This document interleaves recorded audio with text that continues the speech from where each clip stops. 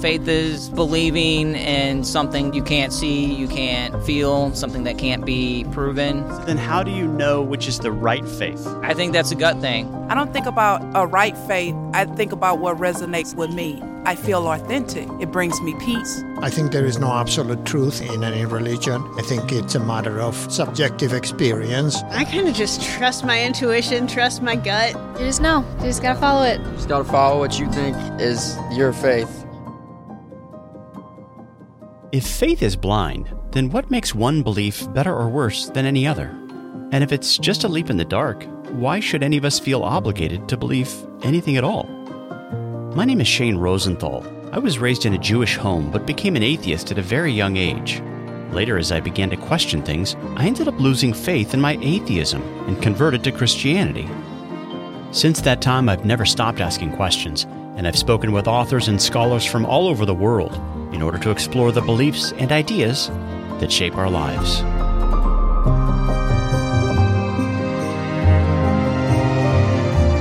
Over the years, one thing I've concluded is this: we're all believers. But because there are so many conflicting ideas and worldviews out there, we just can't all be right. So how do we find the truth? On this podcast, we'll start by asking questions. I'm really just trying to figure out what I believe right now. Hey there, welcome to another episode of the Humble Skeptic Podcast. Have you ever noticed that conversations about religion and politics often produce more heat than light? I'm convinced that because most people are aware of this, they tend to be more reserved about their deeply held convictions, and as a result, small talk rules the day. This state of affairs didn't bother me at all before I converted to Christianity, but when I discovered evidence that the story of Jesus had actually been written centuries in advance in hundreds, if not thousands of different ways throughout the Hebrew Bible, I couldn't help but talk to others about it.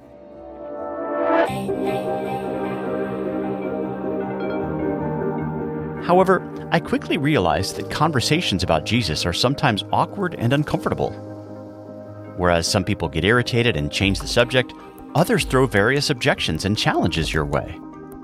So how can we discuss our deepest convictions with others in a way that ends up producing more light than heat? On this episode, I'll be talking once again with my good friend Greg Koukl, this time about his latest book, Street Smarts, which he wrote to help and encourage Christians to discuss their faith with others in a winsome and tactical manner that avoids many of the common pitfalls that so often derails the conversation. To get the ball rolling, I first asked him to explain the meaning behind his title, Street Smarts.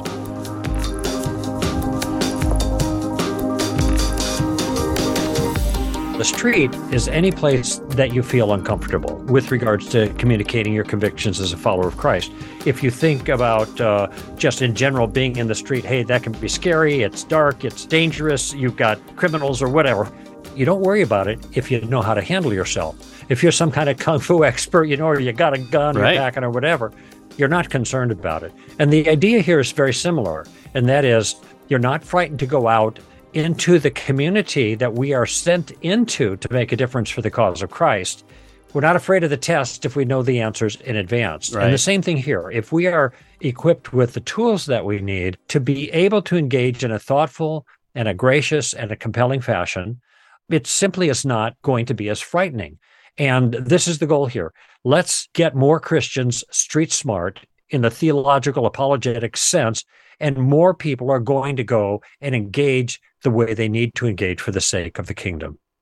You know, Greg, the subtitle of your new book says that you use questions to answer Christianity's toughest challenges. Now, there's an obvious overlap here to your tactics book, but for someone who's unfamiliar with your approach, how do questions help answer various challenges? Well, as you mentioned, the way we maneuver in conversations is by using questions. And one of the reasons questions are so important is because questions keep you safe. I mean, a lot of folks, as I mentioned, they're intimidated by the spiritual street, as it were. And so they don't get into play because they think they're going to be vulnerable. And if you're making statements about your own convictions, of course, you're going to be vulnerable because people can just gainsay the statements. They can say, that's not true. And off you go into an argument that most Christians will not be able to manage well in. But if you're asking questions, you're not really taking any burden on yourself. you're probing and trying to draw the other person out to find out what they think and what they believe. And that's actually the first couple of steps. First step is just to gather information with some form of the question, what do you mean by that? In fact, that was the question you just started with. You're asking me, there you are relaxed. You're not vulnerable because you're not making any claims. I'm doing all the heavy lifting, but you're in the driver's seat of this conversation because of the questions you ask. And that's another advantage to questions.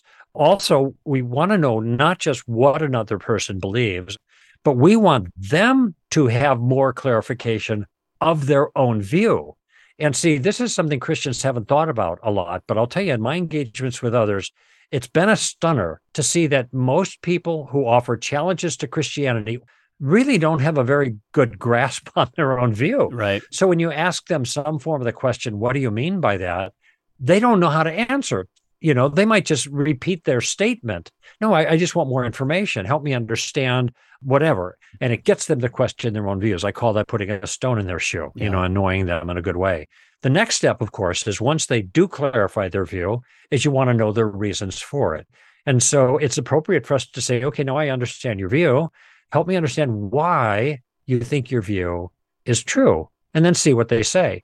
And don't be surprised if you get crickets again, because they haven't thought this out. But what we're doing so far in the first two steps of what I call the Columbo tactic, named after the famous TV detective Lieutenant Columbo, who used questions in a very effective way to come in under the radar and finally get his guy. That's what we're after here. And you don't require your readers to smoke cigars or to wear a trench coat. No, I don't. That is an added advantage, but it is not required. Okay. The questions are required, though, because that's the key to his plan and the key to ours. Okay, this brings us to step 3, and that is using questions to make a point, all right? Now, what Street Smarts does is it's like step 3 on steroids, right? Because here I go through a whole book dealing with different kinds of challenges that people are going to face, giving them the background information that will allow them to proceed in a conversation, but using questions to answer Christianity's toughest challenges. What's necessary in this third step, though, is that if you're going to use questions, in this case, to expose a weakness or a flaw, that's the point you want to make, or to maybe parry a challenge, you have to know what the flaw is, right, or the weakness. You have to know what the difficulty with the challenge is that they're offering you for you to parry it, okay? So I spend lots and lots of time on a variety of different topics. I have 2 chapters on atheism. I have a chapter on the problem of evil. I have a chapter on difficulties people have raised against the Bible. I have a whole chapter on gender, marriage, and sex. Yeah. In any event, the challenges that come our way, we have to know how to unpack that challenge and see the error or the difficulty with it. Yeah, that's what I love about your material, because a lot of the books that you read, especially in the world of apologetics, they're very thick tomes, and that's helpful, detailed information, but sometimes people get overwhelmed. You help navigate a person through the conversation. That's right. For a long time, Zondervan wanted me to write a book on general apologetics. I thought, why? There's like 1,000 of them out there, that are excellent. But then I realized some of these issues I take on in a little different way than the rank and file. For example, in the chapter on the problem of evil, I don't try to solve the problem of evil. Yeah. What I try to show is, from a tactical or strategically at this point, is that the problem of evil is not the problem for Christians that people think it is. It's actually a problem for atheists. And I show that, and then I give the next steps about the questions that you can ask to lead into it. So it gives you that bridge from the content to the conversation, or the scholarship to the relationship. And these are all things I've worked out over time in conversations with people on the air. And next month, I'll be speaking at the University of Louisville and the University of Kentucky. That's my 90 and 91st university that I've spoken at. Wow. And what I found is that there's a great liability, even when you know what's wrong with the challenge, to just kind of say it. Well, there's this, and there's this, and there's this, therefore you're wrong. Okay, because every time you take a piece of that line of thinking against their view and put it on the table, it invites them to take exception with it, right? They don't want to give you any ground at all. Right. So what we're going to do is use their energy on our behalf. We're going to get them to put the pieces on the table that we need. And then when they put those chunks on the table, Right. they can't take exception with what they've already affirmed. And see, this is what people are going to find in the dialogues themselves. Your initial questions that chart kind of a tactical path for them to launch out on a line of thinking and ask a few questions that will lay the foundation for getting to that answer that will put a stone in the other person's shoe. You say that the initial moves, using that questions approach, are gentle and non-confrontational, motivated by a genuine curiosity and a desire to understand. Do you think this is part of our problem today, that many believers are not actually curious at all about the beliefs and ideas of their neighbors? Instead, they just sort of see them as a kind of project, someone to set straight whenever they voice their opinion on religious and political matters. Yes, Shane, that's a great observation, especially with people who are really into apologetics. Mm-hmm. Those tend to be the more aggressive type who want to make this into a gladiator event. Yeah. And of course, there is lots of that going on in the public arena now on spiritual issues and political issues. Who can draw the first blood and the most blood, and this is not our project. I'll just confess, it is my nature to want to do that. And early on when I was a Christian, I drew a lot of blood, but shedding more heat than light, actually. And I have learned that this is not the most effective way to go about doing this, and it's not honoring to God. Gentleness and respect is part of what we're told to exhibit when we're told to give an answer for the hope that's within us in that 1 Peter chapter 3 passage.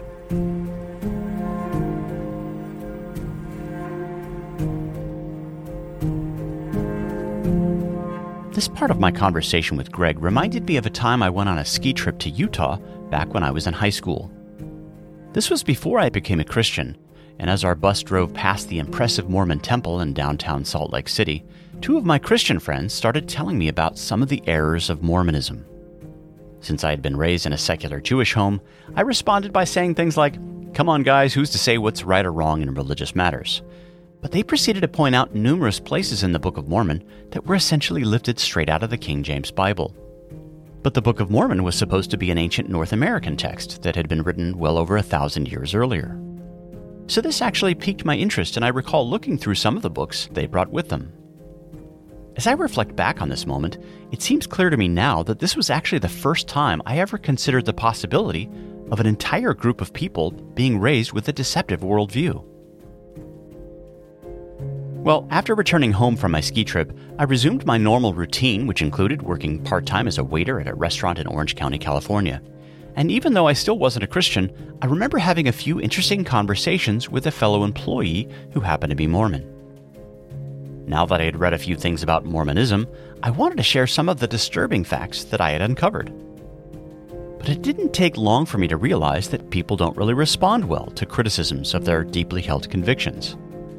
You see, all of us prefer to believe that which we already believe, and it's extremely difficult to convince a person that his or her worldview is false. But if you think about it, because there are so many conflicting beliefs out there, they simply can't all be true. Polytheism and monotheism are mutually exclusive.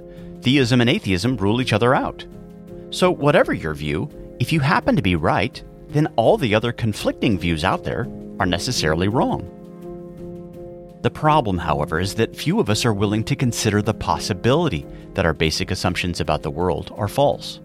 We believe what we want to believe, not because we've thought deeply about the subject or have compared our views with other possible options, but simply because we like our beliefs, and we've grown comfortable with them.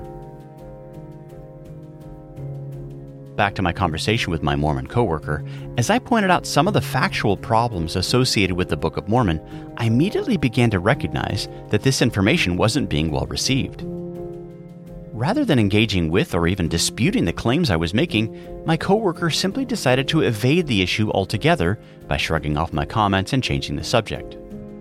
Now in my mind, I had unlocked and opened the door of her prison, but she simply preferred to stay in her cell. In hindsight, however, I've come to see that the issue is actually much more complicated. You see, I was a cocky 17-year-old who at the time thought all religion was basically a joke. Therefore, perhaps the reason my friend ended up changing the subject wasn't actually due to the fact that she simply wanted to believe what she wanted to believe, Perhaps it was because the way I approached the subject ended up ridiculing her entire belief system. In other words, maybe she chose to avoid the conversation simply because I was being a jerk.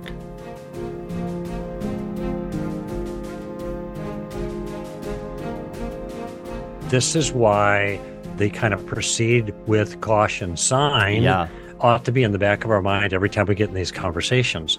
If we make people angry or make them defensive, we lose. We're not going to be able to get them to consider things. But this is why asking questions is so helpful. We have to navigate with care. We can't be acting like we're trying to look for a gotcha moment. The gotcha stuff, that's what we want to avoid because we don't want to embarrass people. We want to get them to think. You know, along those lines, you interact with one of the Apostle Paul's admonitions to Timothy when he says that believers are to be patient and kind toward their opponents, not quarrelsome. Because at the end of the day, raising your voice doesn't do anything to remove spiritual blindness. God's the one who grants repentance. Yeah, and I think people are going to find it. I certainly have learned this too. I go into these circumstances so much more relaxed. And by the way, if I don't know how to deal with something, I could just say, well, that's a good point. I haven't really thought about that. I have to give it some thought. And I also give the same freedom to other people. I say, look, you don't answer to me. I just want you to think about what I said. Chew on that for a little while. That's part of the gardening approach. No pressure. So there is a connected role between God's sovereign action with grace in people's lives and the way we go about doing our apologetics, evangelism, our gardening, however you want to characterize it. Jesus, when he sent his disciples on, to various cities, he told them to be wise as serpents, but gentle as doves. That's right. That's an interesting combination, isn't it? Yes, it is. And this is where the shrewdness, I think, is going to come across when people read the kinds of dialogues that they see in Street Smarts. Because when people say to me, for example, they say, well, what about the problem of evil? Now, I have a lot I could say about that if I wanted to do the talking. But I just simply going to shoot back at them, what about it? Well, it's a problem for you, isn't it? Well, what's the problem? Now, of course, I know what the problem is they're probably getting at, but I want them to state it very clearly. And I'll just give you a little insight of how this works. There's the first two steps. Notice every time I'm just very relaxed, tossing the ball back into their court. Let them talk. Tell me more. Tell me more. Because I know there's a big, giant ditch awaiting the atheist who is an atheist because of the problem of evil. In fact, there's a couple of big, giant ditches. Okay, so let me give you the insight first. And then I'll give you my sample dialogue that's in the book that help people to see how I take the insight and I apply it in this circumstance. The insight is this. And if I speak on the problem of evil to a secular crowd, I always start with this. What I tell the audiences at the outset is I understand why people would become an atheist because of the problem of evil. Because you think this is a theist problem, but it's not a theist problem. It's a human problem. And I approach the problem of evil not as a theologian or as a philosopher, and I have advanced degrees in both fields. I approach it as a human being trying to make sense out of my world. Okay. And what that means is if I become an atheist because of the problem of evil, I have not resolved the problem. I have just removed one potential way of solving it, and that is giving a theistic answer. All right. The problem still remains. And now I have to ask myself, with the worldview that I've adopted, atheism, materialism, what resources do I have not only to solve the problem of evil, but to even make the problem of evil coherent, given materialistic, naturalistic, physicalistic atheism? The problem is you can't make that issue coherent because the problem of evil requires objective morality, transcendent morality above us, that is violated for there to be the kind of evil that people complain about. Now, of course, that's a kind of transcendent morality that has no place in materialistic atheism. Right. It doesn't fit. It's like trying to put a carburetor on a computer. There's no place for it to fit. So I'll just role model myself how the other person answers. Question, what about the problem of evil? What about it? Well, that's a problem for you. How is that a problem? Well, if your God is good and if he's powerful, then he'd be willing and able to get rid of evil, but there's still evil, so he doesn't exist. I say, okay, let's say you're right. Let's say there is no God because of the problem of evil. Okay, now God's gone. The things that you have just described a few moments ago that were evil in the world, sometimes I ask that question, what do you mean by evil? And then they give examples of it. Okay, do those things still happen? Yeah, of course they do. Are they still evil? Yeah, of course they're evil. That's why I don't believe in God, all these evil things. Okay, so help me understand then, how do you as an atheist make sense of the existence of evil in the world, given your worldview? I promise you, you may get 1 in 10 that have thought about this, but most of them haven't, because they haven't thought of it as a problem for them. Yeah, because for most atheists, the issue is stuff just is. It's matter in motion. Why would it be evil? It just is. Of course. That's what's consistent with their worldview. You might be familiar with the fairly well-known citation by Richard Dawkins, where he says, this is the kind of world that you'd expect if there was no God. Yeah. No meaning, no purpose, no good, no evil, nothing but blind, pitiless indifference. Yeah. You probably know the quote. Okay, well, that is consistent with atheism. He isn't consistent, though, when in God Delusion, he begins to berate the God of the Bible as a misogynistic, homophobic, genocidal, evil God. Wait. How does this even match up? This is another question that can be asked of the atheist. Where are you getting your moral standard that you are using to judge the God of the Bible as evil? Now, that's a question, and it's a trenchant question, because this is going to be virtually impossible for them to answer, because they have no standard that is inherent to atheism of morality that allows them to judge anything as immoral, okay? And so notice what happened. I know the problem, and those who read the book will be able to see it. It's not hard. And then I have asked the kinds of questions appropriate to set the stepping stones in place with the help of the atheist, to then ask the final question that hopefully gets them thinking about the inadequacy of their own view to explain the world, especially the problem of evil. Yeah. You know, your approach sort of reminds me of one of the lines, I think, in the book of James, where he says, let every person be quick to hear and slow to speak, slow to anger. That's right. That's not only a good advice when it comes to engaging with outsiders in apologetics-related conversations, but this is really important to remember even in our marriages, with our kids, and even people we may have strong disagreements with in our churches, right? Yeah, I sometimes people ask me, can I use this with my wife? You know, guys will ask that. And I said, well, in relationships and certainly in evangelism, we are trying to demonstrate that our view is correct, because we're convinced that's the case. And this is often the case in marriages, you know. And if you think of the first 2 steps, we're gathering information about what they mean, and we're gathering more information in the second step of why they think their claim is true. Now, with appropriate adjustments, those are really solid skills to have in a marriage. Especially if built into it is a real curiosity to understand the other person, and along with that, clear listening instead of speaking. Because that's where I get tripped up, is where I'm quick to speak and I'm talking over the other person. It's just not polite, and it leads to, things exploding. That's right. Yeah. This talking over someone, cutting them off, I call that being a steamroller. And even after, I'm just thinking myself personally, I have really pulled back my energy in my conversations about spiritual things. So I let people talk. I don't talk over them. I don't interrupt, by and large. However, that is much more difficult to accomplish in a marital circumstance, because the relationships are so much more meaningful to you, and you take the differences of opinion more deeply. They're more painful. And so we have to then really discipline ourselves not to talk over the other person. So the same rules apply, but they're just, and the same advantages fall to us if we use the approach in our close relationships, but they are harder to execute and apply. Maybe execute isn't the right word in this kind of context, but it's just harder to do in these more emotionally charged relationships. Yeah. You have a chapter in which you call relativism the primal heresy. What do you mean by that? Well, what I'm trying to do in Street Smarts is I'm trying to help them understand the nature of the street. And there is an ethic that rules the culture right now. And it can be captured just in a couple of words, 3 words, because it's a slogan. You do you. You do you. That's it. It's a powerfully entrenched narcissistic commitment that's actually different than the do your own thing and whatever turns you on and all that. Now this is taken on a metaphysical proportion. Identity is tied, authenticity is tied to the way you see yourself, and being whatever it is your mind determines you want to be. So Oprah at the Oscars a couple of years ago made a statement about you follow your own truth. And here's everybody getting to their feet. They're applauding. They're weeping. They're thinking, this is so profound. No.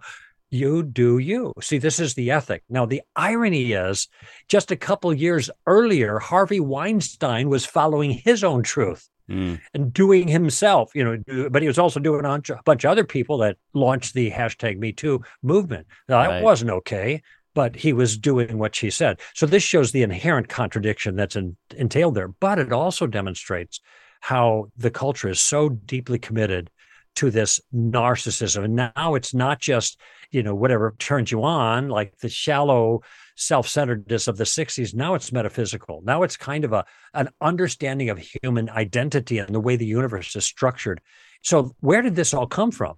And what I show is this goes all the way back to the garden, because in the garden, we have two things going on.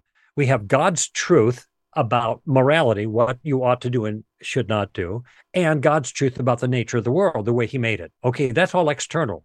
That's not internal. It's what's out there. That's not mind dependent. It's the way the world actually is. The way I characterize that is like gravity. Gravity is not mind dependent. I mean, if you quit believing in gravity, you're not going to float away, kind of thing. So there is an external reality. Okay, now there's an internal life as well. What happened in Genesis chapter 3 is Adam and Eve, our first parents, said no to the external reality of God's values and God's world. And they said yes to the internal desires of their hearts. This is what matters. I see that fruit. It looks good to eat. It looks good to give me wisdom. I'm going to take it. Okay. So notice the truth they followed wasn't God's truth. That is the truth of reality. That's real truth. But it was their own truth of what was going on inside of them. Okay. I call that the primal heresy. And it's an exercise of human autonomy, which is a denial of the external reality. And that inside-outside comparison, what's inside me, what's true on my inside compared to what's true on the outside, that is the distinction between relativism and objectivism. This becomes really clear as we think about issues related to gender and sexuality. So let's dive into this subject by talking, first of all, about pronouns. How do you think Christians should respond to those who request that we use a preferred pronoun that does not correspond to their biological sex? Okay, just a clarification. They don't request it. They demand it. Okay. And you know that, obviously, but you were just nice in the way you put it. And this is part of the problem. It's not just a request. It's a demand. That means there are consequences when we don't go along with that. I want you to think about something else about pronouns are different from names. Names are first-person addresses. So I call you Shane. I don't call you, hey, he, hey, him. He, him pronouns are third-person references. They're references that we use regarding you when we're talking with others.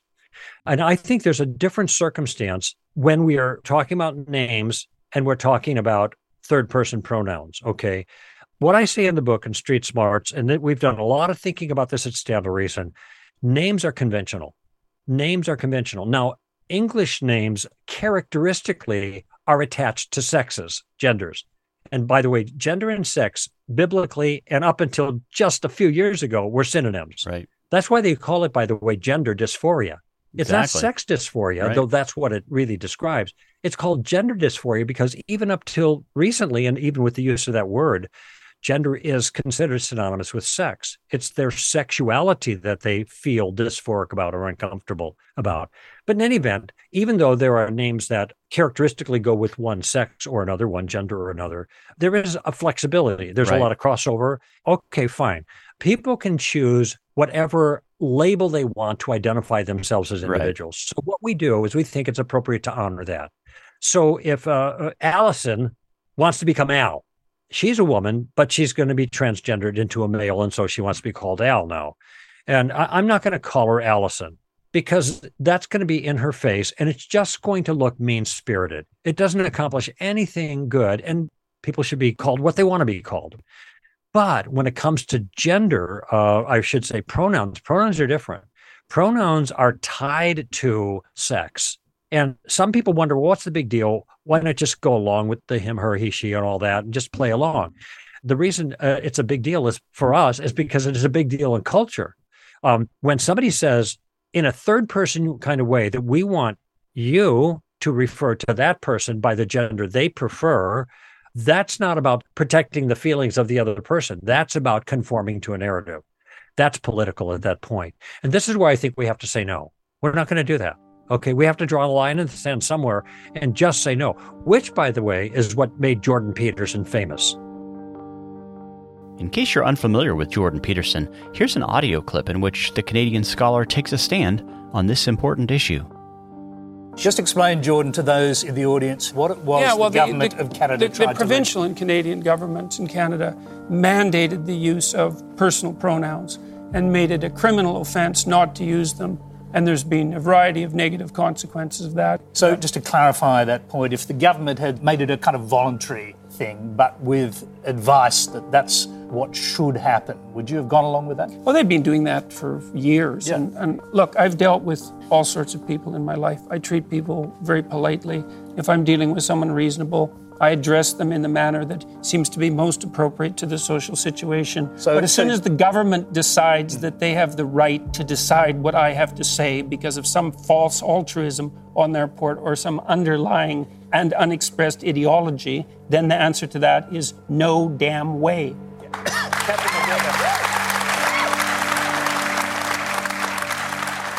At the University of Toronto, nobody in the world knew about him until he said no to this.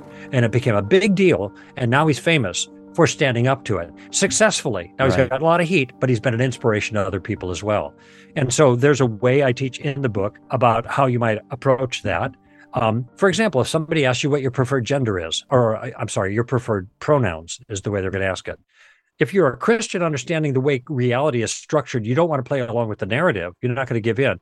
Don't just say my preferred pronouns are he, him, because that is playing along in the program. Right. That's your preferred pronouns. You've just relativized it for yourself.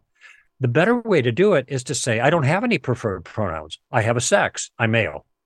So now you've made a statement about your way of understanding this and implicitly communicated how they should address you. But you have communicated it in a way that does not buy into the narrative.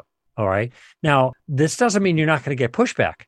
But this is where it's fair to say, wait a minute, what's the grounds for you pushing back so aggressively? And this is another indication about how this is political and totalitarian, which is why I don't think we should go along with it. Now, if somebody is saying, well, wait a minute, we want you to call them by this, that, and the other. And, if you're in an educational system in schools and some very woke corporations, this could cost you a lot of pain to not go along. And look, advice is cheap. I can say what to do because it's not going to cause me to suffer. And so you're going to have to make your own decision. But I think it's fair to push back. And I think it's fair to say to employers, can you tell me why I have to adopt your politics in order to work for your organization? Right. That's a very fair question. Let them explain. Now, they might say, well, it's not my politics. It's just what we're trying to do is make things easier for everybody. But this isn't making things easier for everybody. This is controversial and this is divisive. And by the way, there's a whole lot of people that don't agree with that are afraid to speak out on it because you're going to punish them. So I'm just asking you why. Sometimes they'll say, we want you to use these personal pronouns because it's just nice to other people. It's kind to other people. And that allows them to be authentic. And this is all part of the conversation, My question is going to be, do you think authenticity is important? Oh, absolutely. So in other words, people should live in a way that is consistent with their own convictions. Is that right? Yes. Now, of course, they think you're talking about gender. Exactly. We're looking at the larger principle. So here's another step to that final point. Do you think that I should be true to my own convictions, or do you think I should be a hypocrite? Good. Now, what are they going to say? That's your question. That's it. What else is there to say? They either see that or they don't. And if they don't like it and they still crow at you, then you can say, well, all right, I'm going to be true to my own convictions. And I'm going to be as gracious as I can to the other person, but I am not going to buy into your narrative because I think it's false. I think it's a false view of reality. Greg, a moment ago, you used the word totalitarianism, and this is something you actually talk about in your book. That's right. In fact, in one place you write that, quote, it's one thing for individuals to be confused about truth. It's quite another when an entire civilization is confused a social malady abetted by government policy that frequently supports the death of truth madness and tilts the balance towards power, a creeping totalitarianism. Yeah. There's a book out now, and maybe you've talked about it. It's called Live Not by Lies by Rod Dreher. Yeah, Rod Dreher. Thank you. And it's not a very long book. It's an easy read. And I've written a little bit about the trends towards totalitarianism that he talks about there. And it's not just hard totalitarianism from top down, so to speak, in the government. It's soft totalitarianism.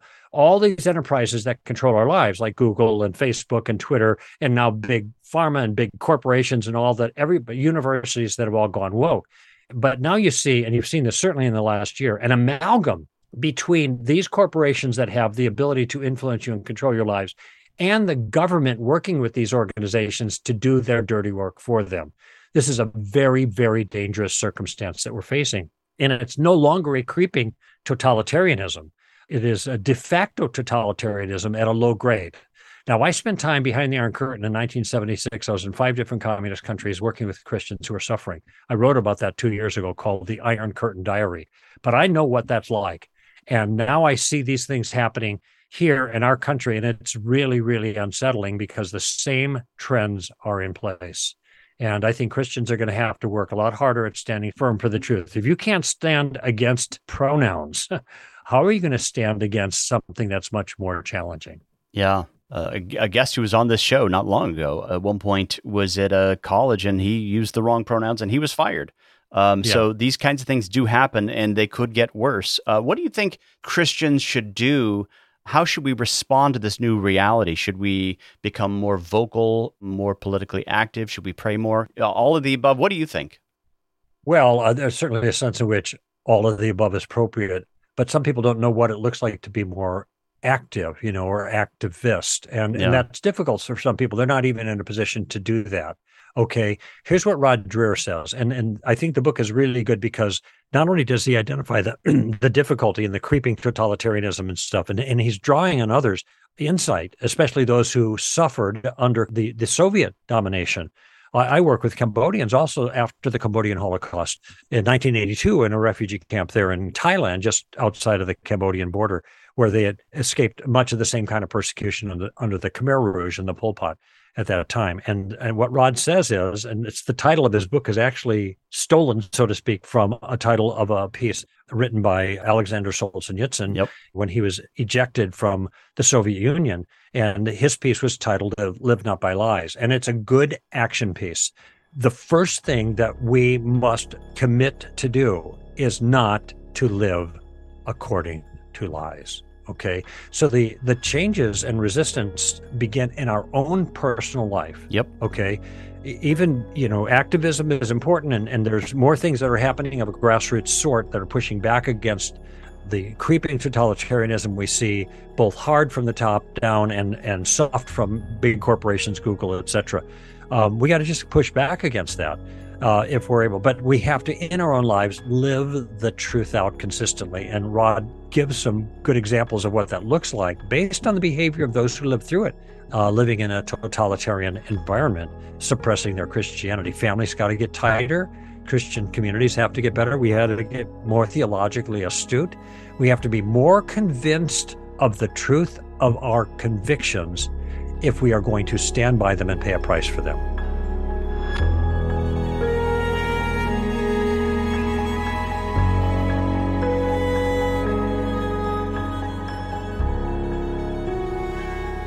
Folks, before I wrap up this episode, I'd like you to listen to this segment from an interview I recorded a few years ago with Rod Dreher, just after he released his book, Live Not by Lies. Alexander Solzhenitsyn was probably the greatest dissident of the 20th century. He won the Nobel Prize. He was an enemy to the Soviet state. They sent him through the Gulag. And he came out of there and wrote this amazing book called The Gulag Archipelago, which absolutely rocked the Soviet state and told the truth about what was happening in the Soviet Union. He was also a Christian. And just before he was expelled by the Soviets in 1974, he sent out an essay to his followers telling them, look, we may not be able to overthrow this totalitarian regime, but the one thing all of us can do and must do is to live not by lies, which is to say, whenever we are compelled or the state seeks to compel us to nod our heads and say, yes, this is true, to something we know is a lie, we have to refuse no matter what it costs us, because the whole regime is upheld by lies, by everybody being afraid to say what they know is true. And Solzhenitsyn said that if we don't do this, if we don't live in truth, no matter what it costs us, then we're surrendering our integrity and costing ourselves our souls. We have to be prepared to suffer for the truth for the sake of our own integrity, even if it can ultimately do no good to overthrow the regime. When it comes to the harder forms of totalitarianism, you say that it's difficult for people raised in the free world to grasp the breadth and depth of the lying required simply to exist under communism.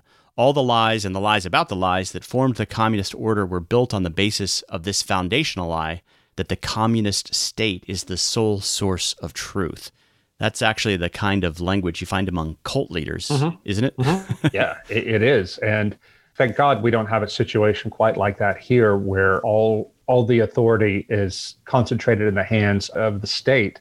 I think what's going to happen here is all the authority is going to be concentrated in the hands of a governing elite that includes state leaders, political leaders, but it also includes corporate leaders, leaders of institutions like media, universities, and so on and so forth, who all share this woke ideology, this anti-Christian ideology, and will keep pumping it out through social media, through entertainment, and so on and so forth. And they will make it so that any dissent becomes impossible. This is how it happens over and over. And this is how totalitarianism works.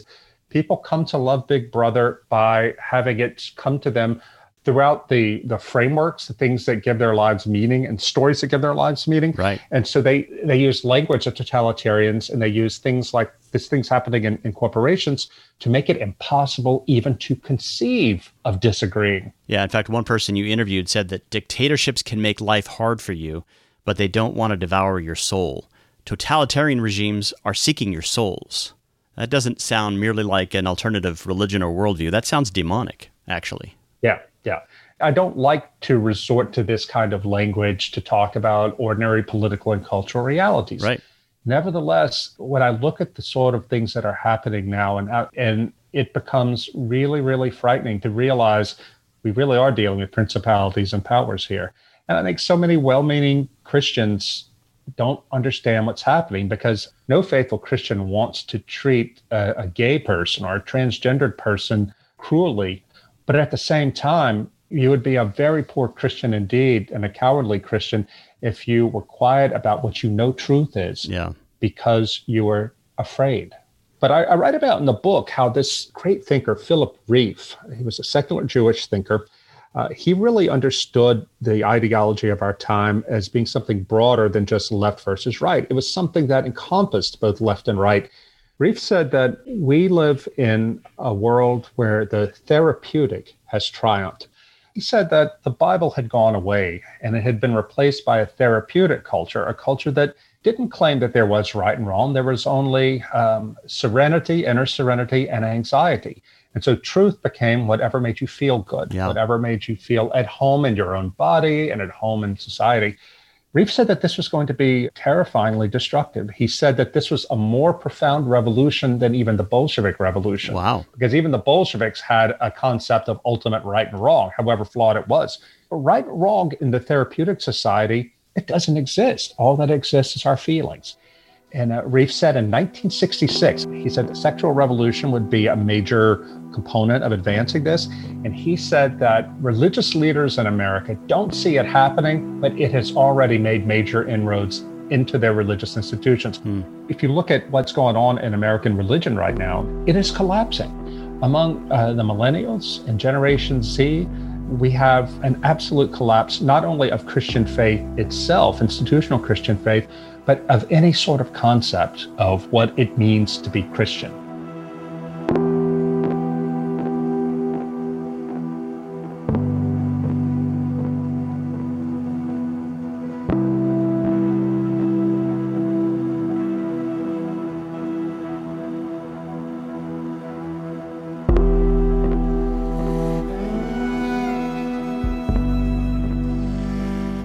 thing I happen to be convinced of at the present moment is the unsettling fact that the world seems to be doing a better job at making disciples than Christians are. Perhaps things will get better, or perhaps they'll get worse. But in the meantime, all of us need to get more intentional about what we believe, why we believe it, and why it matters. We also need to get more intentional about how we pass on the faith to our kids and how we share the good news with our neighbors. Folks, if you'd like to read more on this topic, I'll include links to Greg Koukl's new book, along with other related resources in the show notes.